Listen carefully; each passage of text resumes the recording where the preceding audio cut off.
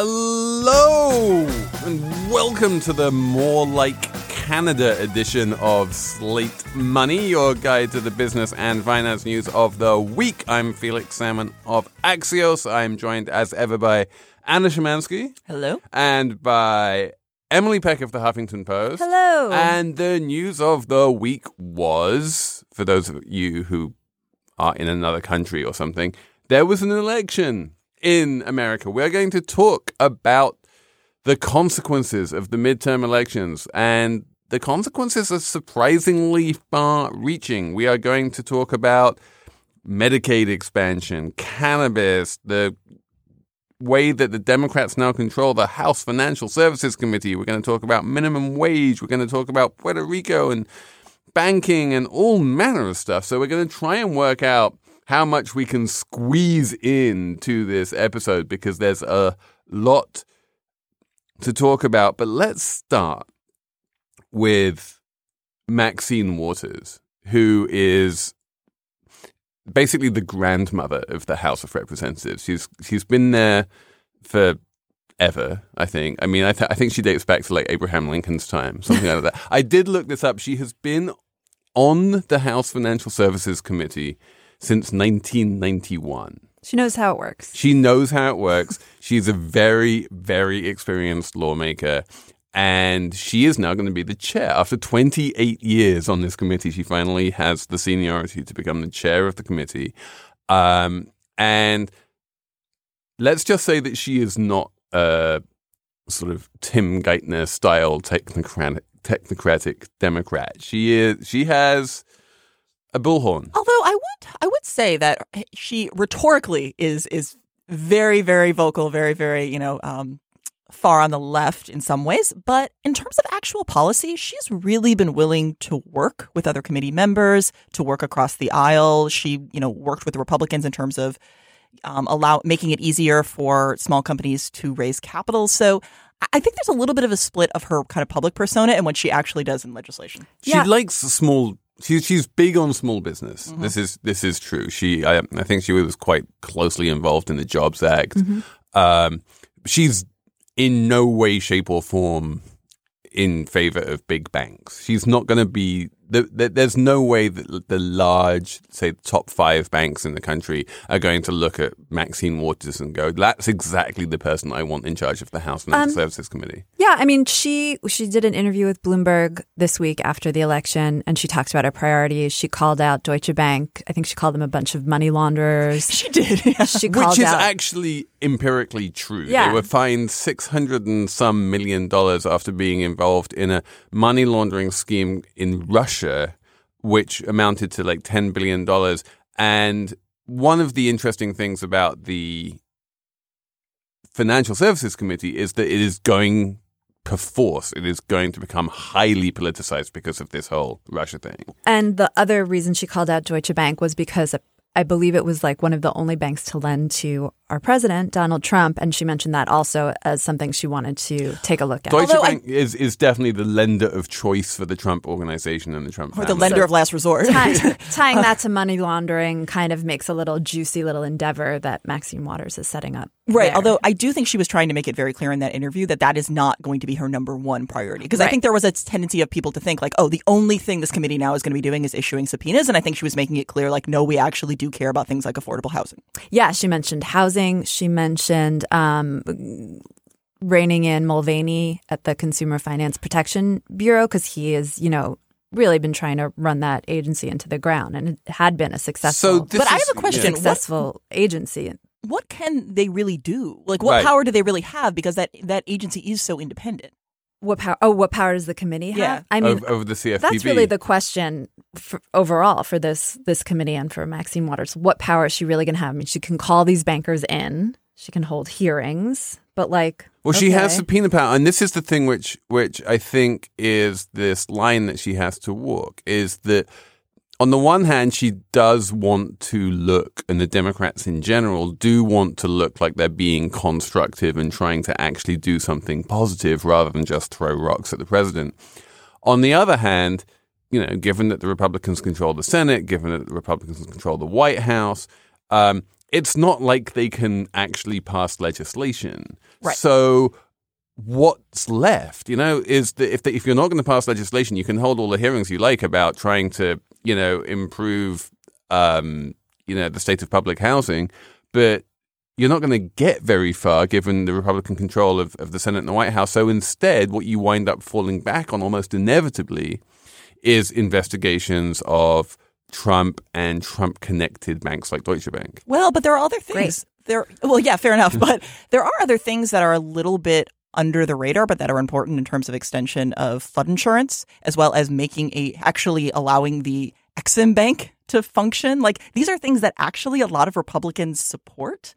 And if anything, Jed Hensarling, because he was so far on the right, wasn't playing ball on. So there are actually some real issues that she could work on. So Jed Hensarling is the outgoing chair of the Financial Services Committee. And he's, as you say, he's right-wing even by Republican House member standards and just really doesn't want the government to do anything. Now that we have a Democratic majority and also just like not Jed Hensarling running this committee, one of the things I think that we're going to see quite a bit of is a real emphasis on Puerto Rico and trying to make sure that the government continues to help out Puerto Rico, which after all does not have any representation of its own in Congress.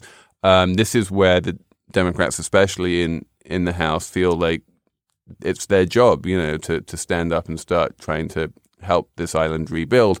It's already going to get $82 billion in federal aid, which is much more than people originally thought it would from the federal government. I think the federal government has quietly been rather more generous to Puerto Rico than people thought it would be in the immediate wake of Hurricane Maria. But now that we have the Democrats really having this ability to start shouting and pushing, I think that, the island could benefit even further. How is the island right now in terms of its finances? I had read recently that it's doing better than believed.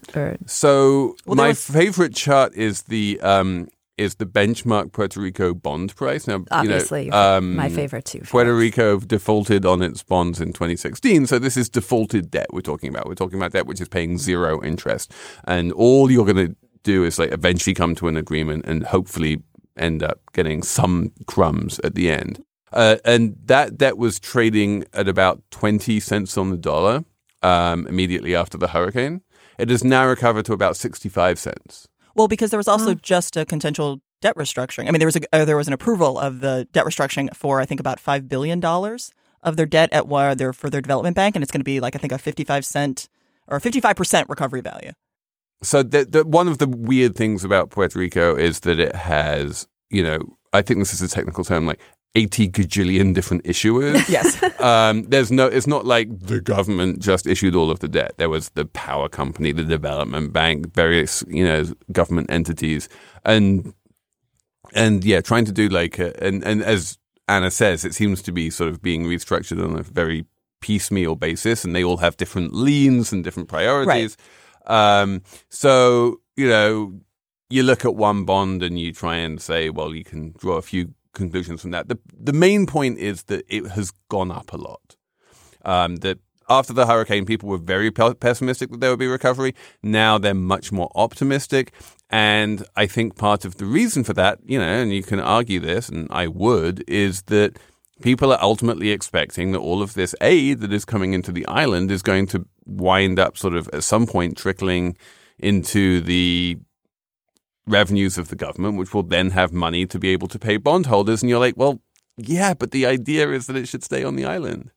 That's so interesting that this terrible, tragic hurricane actually is helping the country shore up its finances. Well, I mean, there's probably still ultimately more harm. Okay. Well, a lot of harm, obviously. The bond price is now, let's just say it's back to pre-hurricane levels. Okay. It was about 70 cents pre-hurricane. So it's rough. It hasn't changed that much. But just sticking with the Financial Services Committee, the other thing which I do want to talk about besides Deutsche Bank, the other big bank which really should be worried, I think, is Wells Fargo. Yeah. Oh, my God, Wells Fargo. Every day Every day it's something else with this bank. At Huffington Post, one of our reporters, Zach Carter, wrote an article. I think the title is "Why Does Wells Fargo Even Exist Anymore?" It's a good question because, well, a lot of banks are still, I mean, I saw a headline, just a few minutes ago sort of talking about how UBS is now being sued for stuff it did in 2006 yes. with residential mortgage bonds. Wells Fargo is being sued for stuff it did in 2016. Like, Wells Fargo was the one bank which just does not seem to have been able to get its act together. And it recently released a report saying, oops, did we say that, 400 people lost their homes to foreclosure because we had no idea how to issue mortgages? It was like 550, they're clueless and incompetent, and no one has really been held accountable for this in terms of certainly no criminal prosecutions. That's true. I mean, there was an executive shakeup after the account scandal, where it was found that the bank was signing people up for bank accounts and credit cards and other things without their knowing about it, and they were fined. That was back when the CFPB was controlled by someone who actually cared about protecting consumers. And fined Wells Fargo billions of dollars, yes, which would never happen under the current CFPB. And in 2016, they actually replaced the CEO. Well, and Yellen did, kind of as a parting gift, have put a growth cap on Wells Fargo. So yes. That's not insignificant. But it doesn't seem to have kept it. Well, I think some of these things were also, my guess is this is like a legacy thing where they've had such a horrible culture that you're going to probably find that so many things happen. So my guess is it's going to take I'm not making this as an excuse, but I'm just saying it's probably going to take a little while before things really, really get cleaned up. So we need this committee to come in and really break it down. And this is where the Financial Services Committee can really do something, precisely because the CFPB is not going to do it. Mm-hmm. While the CFPB was still being run by Richard Cordray, you could more or less rely on him to be on top of this kind of thing and make sure that Wells Fargo is being held to account in some way. Mm-hmm. Now that the CFPB is like this huge lump which does nothing, it now falls to the Financial Services Committee to stand up and start doing these investigations, precisely because the CFPB won't. And I actually think you might be able to get some bipartisan support on that, just because pretty much everybody hates Wells Fargo at this point, except Jed Hensarling. But outside of that, Apple Card is the perfect cashback rewards credit card. You earn up to 3% daily cash on every purchase every day. That's 3% on your favorite products at Apple, 2% on all other Apple Card with Apple Pay purchases, and 1% on anything you buy with your titanium Apple Card or virtual card number. Visit apple.co/card calculator to see how much you can earn. Apple Card issued by Goldman Sachs Bank USA, Salt Lake City branch. Subject to credit approval. Terms apply. But there's more to these elections than just the Financial Services Committee and Maxine Waters. Emily, let's talk about the minimum wage. Yes, voters voted to raise the minimum wage in 3 states: Arkansas, Missouri, and another one we'll look up for you that I didn't write down. I'm really sorry. I'm so sorry, everyone. And this is notable because in Missouri, for example, the Democrat running for senator, Claire McCaskill, she lost, right? And you would think if people would vote for a minimum wage hike, they would also vote for a Democratic senator who would support a minimum wage hike. But there's this interesting split that's happening around the country where voters are deciding that they want these progressive policies like raising the minimum wage, or in a few states they voted to expand Medicaid, but they're not, in those same states, red ones, they're not voting for the Democratic politicians, which I think is pretty interesting. Yeah, I think Democratic policies are often more popular than Democrats. Yeah, and we see that with Obamacare, which has become much more popular now that Obama isn't president, and there can be this decoupling of the person with the policy, because the policies on their own are hard to argue with. They're genuinely popular. They're genuinely popular, yes. And one of the interesting data points that we started seeing now is the job growth in Seattle and Washington State in the wake of their $15 an hour minimum wage, which has been incredibly strong. Mm-hmm. It's actually the third strongest metro in the country in terms of job growth.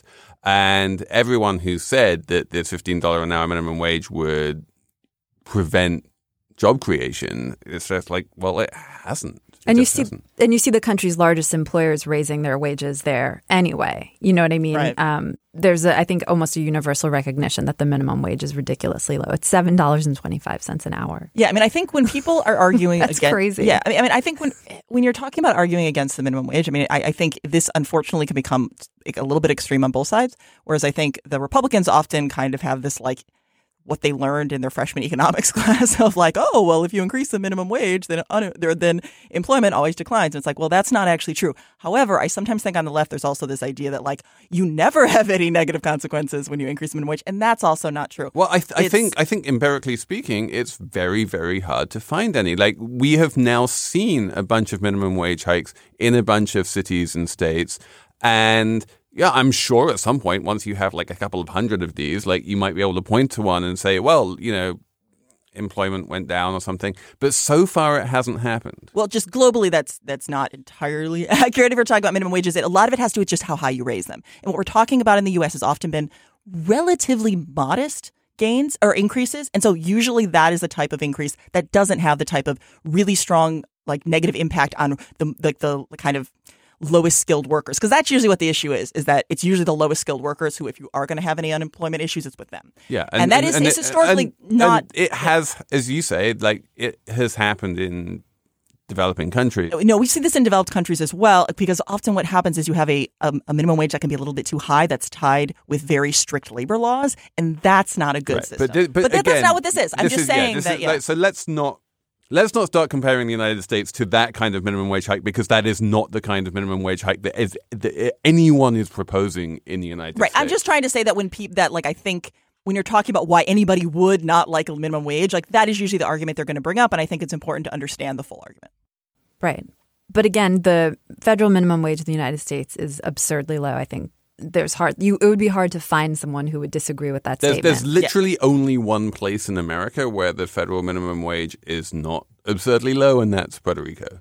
What is the minimum wage in Puerto Rico? Well, it's the same. It's the federal minimum wage is $7.25, but because the economy is so weak and wages are so low, that's the only place in America where you can conceivably make a case that raising the minimum wage might harm the economy. Outside Puerto Rico, there's nowhere. And it's interesting. I just also want to note that the raising the minimum wage in Arkansas and Missouri will help women more than men. The majority of workers making minimum wage in those states are women. So these measures also have an added bonus benefit of helping close the gender wage gap.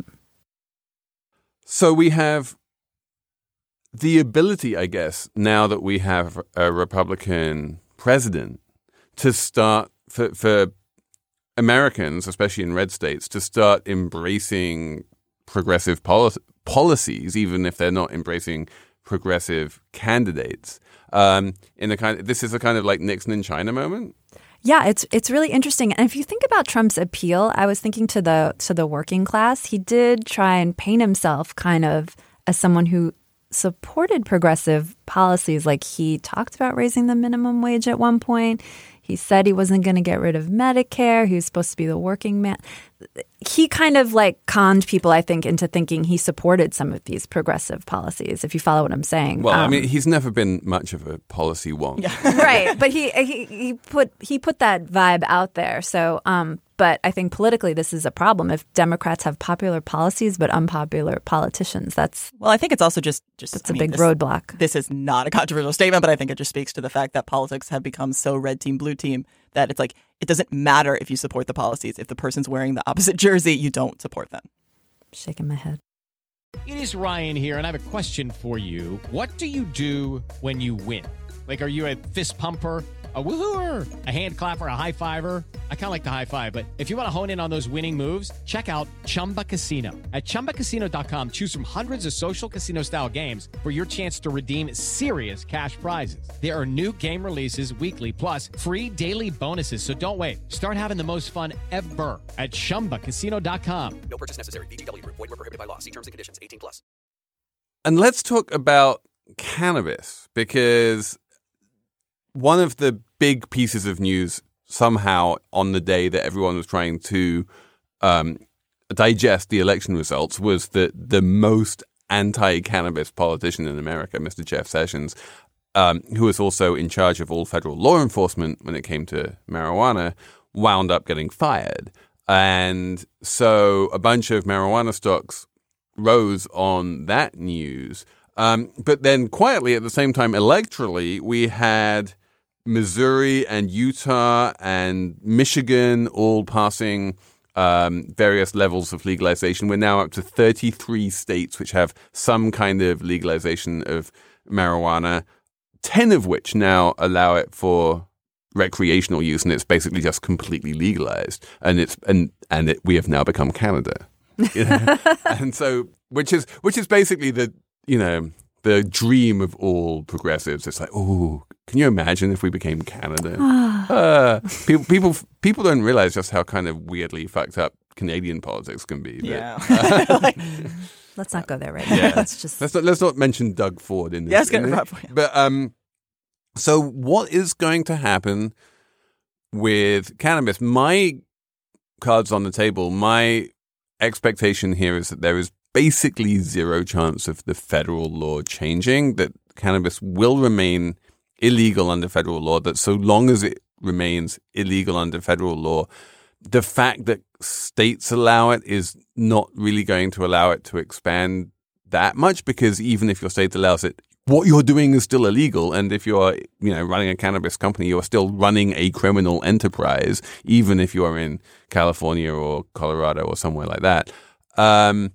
But I do think that there is a decent chance that around the edges things will become less forbidden, I guess. Like, for instance, the one thing which I think is a genuine possibility now is that somehow the federal government is going to allow banks, or make it, open the door to banks banking cannabis companies. One of the big problems with cannabis companies up until now is that they haven't been able to find a bank to bank them. But I guess I'm confused because, yes, Sessions was very anti-marijuana, but it's not like Donald Trump is going to replace him with an Eric Holder type attorney general. Why wouldn't DOJ under whoever Trump appoints be just as hostile to marijuana as it was under Sessions? Well, maybe not in the next 6 months, but it just seems to me, if we're looking, the next 5 years or so, it just seems like we're progressing in a direction that very few people outside of Jeff Sessions seem opposed to. It just doesn't seem to be a big issue on the right, is where it's actually a somewhat bigger issue on the left. And there are, a lot of libertarian Republicans. You know that if you put Rand Paul in charge of DOJ, he'd legalize everything tomorrow. Yeah, I also wouldn't have a government, so it's. I guess long term, it's inevitable, right? That marijuana will be legal in the United States. Is that what you're saying? I'm not saying that at all. You're not saying that. I'm definitely. That's not what I'm saying hearing. that. I kind of think that we're on that, moving in that direction, especially now that you're having more companies kind of moving into that space. Other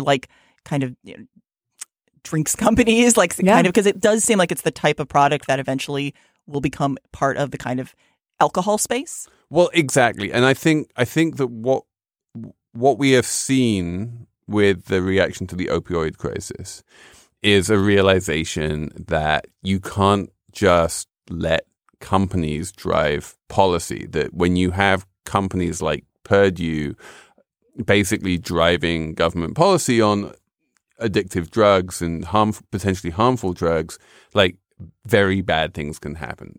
Bad things have happened with opioids. Bad things have happened with alcohol. Bad things have happened with tobacco. The government is cracking down on vaping. This is one of the other big pieces of news this week, is that there's going to be this massive crackdown on companies like Juul and flavored tobacco and vaping, because there's, I think, this increasing understanding at the government level that what these companies are doing, even if it's legal, can be incredibly harmful and that it needs to be regulated. And I think there's going to be a lot of hesitation to allow companies to start driving this cannabis first. On the other side, you're also now going to have more lobbying power to try to legalize it.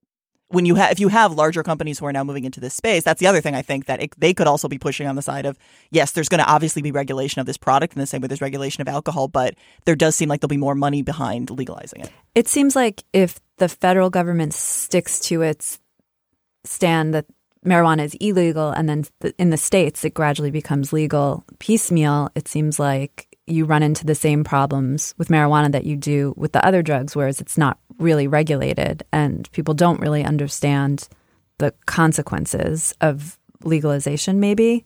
Well, I think with the other drugs, I think, there's virtually no regulation at the federal level. So, like, say alcohol is quite effectively regulated at the state level. Mm-hmm. It's a bit like guns. It changes wildly from state to state, but there's almost nothing that the feds do. Mm-hmm.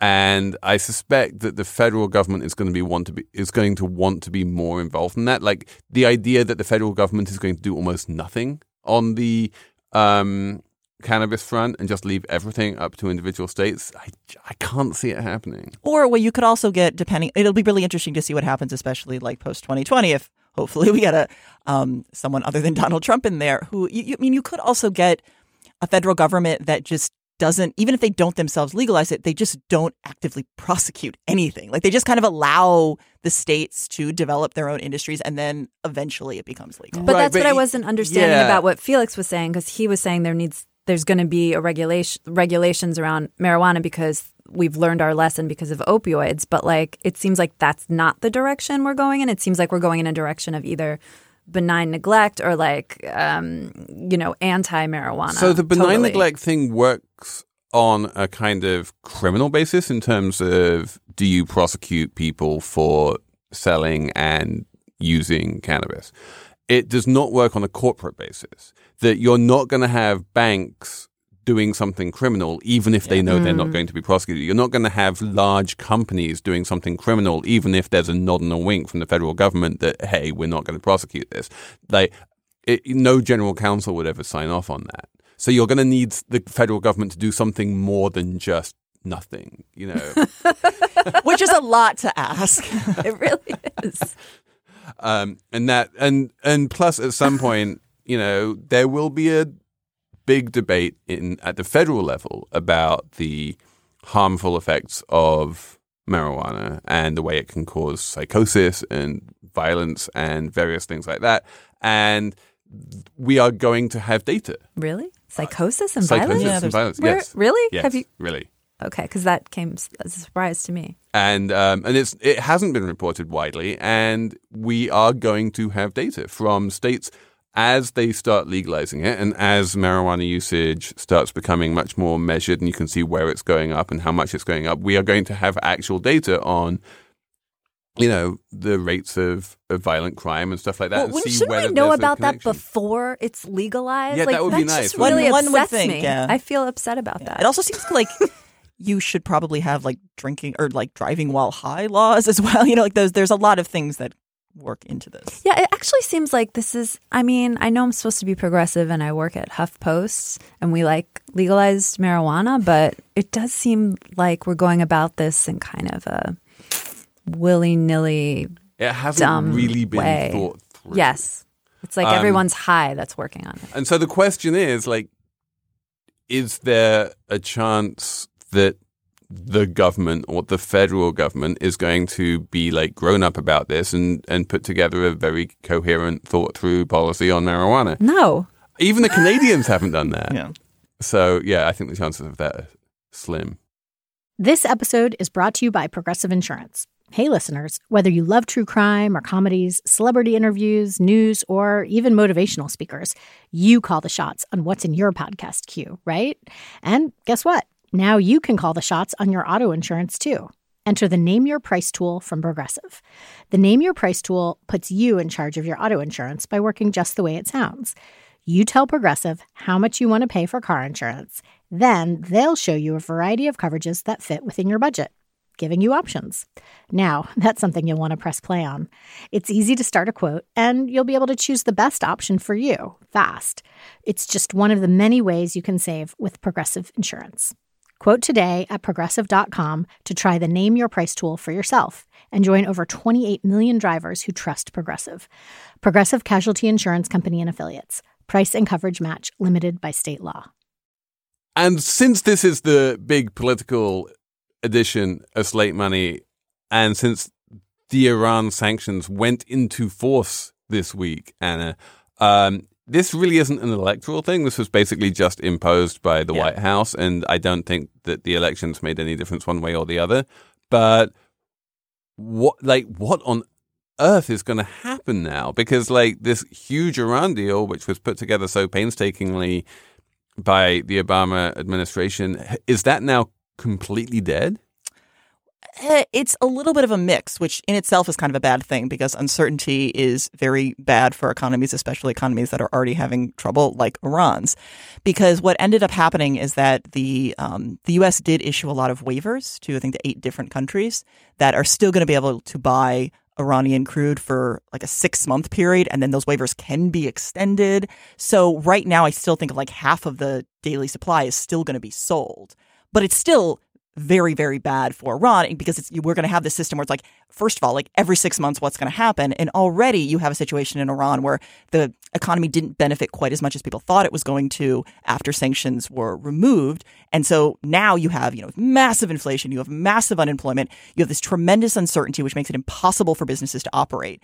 And at the same time, the Trump administration obviously thinks, we're going to do this and we're going to bring them back to the table and they're going to renegotiate. They're absolutely not going to do that because they understand this was a unilateral measure. All of the other countries that were involved in the deal still want the deal to be in effect. So I think they're probably going to say, if we can just, I don't know this obviously 100%, but it seems like they have very little incentive to try to get a new deal. It's more like, well, let's wait this out till a more reasonable leader gets in. We did see everyone's favorite Belgian nonprofit, Swift, Yes. basically banned all money transfers in and out of Iran. That happened immediately. Yeah, and this is actually the bigger deal in some sense. And this was actually a bit of an issue when the last time sanctions were removed, but they still were issue with the dollar system, because if you can't access the dollar system, it just massively increases your trade and finance costs. So when you already have a country that is having massive financial problems, putting that into the mix, it just means that like nothing good is going to happen in that But country Swift until is things more change. than just dollars. Even if you want to pay Iran in euros, you basically have to do that over Swift. Yes, that is true, but that's also part of just Iran not having access to the dollar system, which essentially all global trade goes through. And I read that the sanctions are actually benefiting Russia now. Maybe you can explain more about this. They're going to pick up whatever oil trade that Iran a little bit. Iran lost. Yeah, right now in terms of who's actually like accounting for the lost production, a lot of that's going to be the Saudis. Are already they're just pumping more oil essentially. In terms of oil effect on oil price, it's essentially had no effect on oil price because first of all, everything had already been priced in, and then actually oil prices came down significantly this month, which had absolutely nothing to do with Iran. It had far more to do with inventories in the U.S. and the fact that we had just had a bit of a bubble in the summer caused by a number of things. So yes, it is true to a certain extent that a number of other oil-producing countries could slightly benefit from this, but I don't think that's going to be an enormous issue. And the one detail in the piece about Russia was that because you can't use dollars, Russia wants to use some kind of bartering system to work with countries to work around. So sanctions? we will get a bunch of Iranian oil and we'll give you a bunch of like matryoshka bowls or something. Sounded great. Sound like a really good plan. Excellent plan. Yeah. Excellent But plan. is there a mechanism in place to prevent Iranian oil from simply just getting sold to Russia and then Russia selling it on to the rest of the world?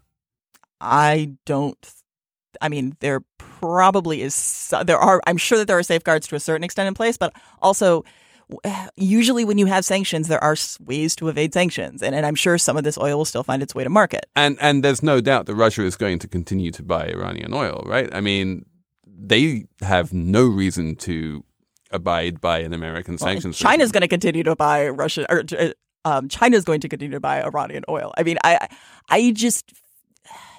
This is going to be very, very bad for Iran. However, that doesn't mean that Iranian oil still is not going to make its way out. Okay. Let's have a numbers round. Because, there were lots of numbers around this week. Emily, you're looking very puzzled. Oh, I was just trying to think of what number I wanted to use, but I got it. I'm good. Okay, what number do you want to use? 7,376. Okay.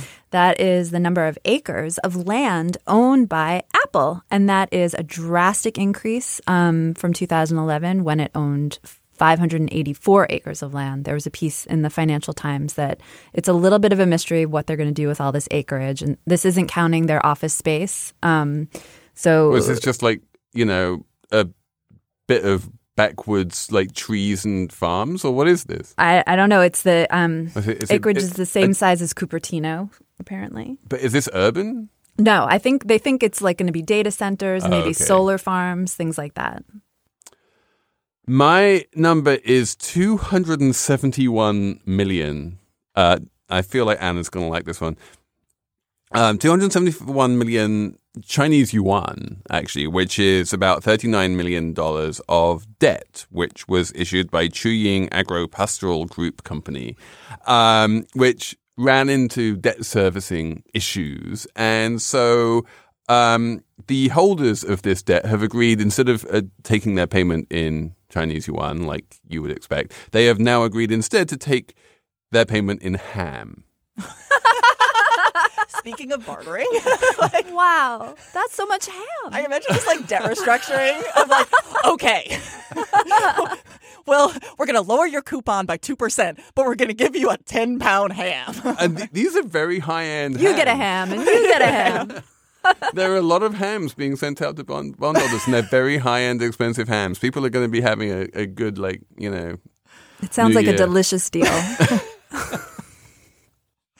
Oh, man, I can't compete with that. You had the helmets last week, Yeah, and I feel yeah. like I'm still living off that. Didn't help LSU. So my number is actually sports related again. Is $50,000. I was actually listening to the Hang Up and Listen Slate podcast, and they were talking about the WNBA, and that's actually the starting salary for WNBA players, and their median salary is like $75,000.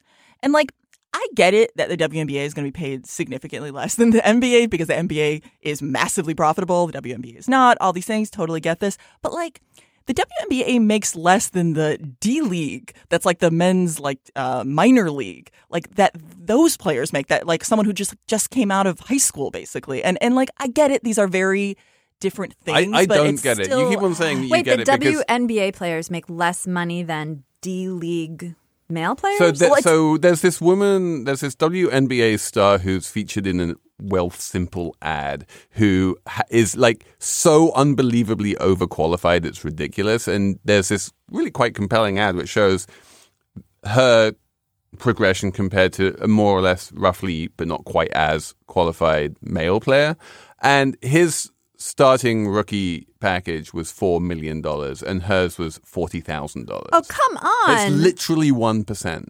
Right. And it's like, I guess the only reason I do say that, like, because these are just such different things. That's why I almost feel like it's tough to compare the NBA and the WNBA because they are just such incredibly different things. However, it does seem like you're never going to be able to keep the talent also in the U.S. when they can go overseas and make twice as much. So women players can make twice as much if they go overseas. Well, that's still only $80,000. Right. But the problem is just that, unfortunately, women's basketball just still isn't, especially like the WNBA, like literally isn't profitable. So when you're comparing that to something that's incredibly profitable, it's going to be tough. But these things are not set in stone. You know, there are reasons why the NBA is profitable and why, and it's basically because of deals around television rights, and I do think there are definitely ways that they could. television can start showing more WNBA. People, they love women's tennis. They can get into women's basketball. It's true. They really do love women's tennis. Mm-hmm. There's no reason why they couldn't love women's basketball. great. Or even And you're women's not going to have a soccer. star if you pay everyone $40,000 Right. a year. Yeah. So it's like you're starving this thing. It's never going to get off the ground. And then you can, good number. One of my favorite data, little anecdotes from that is that one of the things that male basketball stars do to, just because they're male basketball stars, is when they finish a game, they'll give their jersey to one of the fans. Some kid, they'll be like, "Here, have my jersey." The women can't do that because they only have 2 jerseys for the entire season. Are you serious? Yeah. First of all, can we all just pause and reflect of how much Felix seems to know about this I one am sport? impressed about the knowledge about the WNBA. And not to mention, I'm now flashing back to stories about women's club football, like soccer in the United States, Yeah. where they wind up playing on crappy Yeah. baseball fields, and it just it's not good. It's not good. We need more equality in sports as in everywhere else. Talking of which, we're going to have a fun Slate Plus segment about the vitally important question of, can you expense a strip club on your corporate credit card? That's coming up in Slate Plus. And for everyone who subscribes to Slate Plus, thank you very much for doing that. For everyone else, that is it for us this week. Thank you for listening to Slate Money. Keep the emails coming, slatemoney@slate.com. Thanks to Max Jacobs for producing. And we will talk to you next week on Slate Money.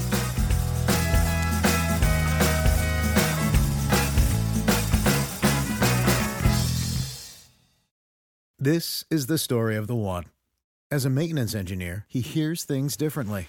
To the untrained ear, everything on his shop floor might sound fine, but he can hear gears grinding or a belt slipping. So he steps in to fix the problem at hand before it gets out of hand. And he knows Grainger's got the right product he needs to get the job done, which is music to his ears. Call, click Grainger.com, or just stop by. Grainger, for the ones who get it done.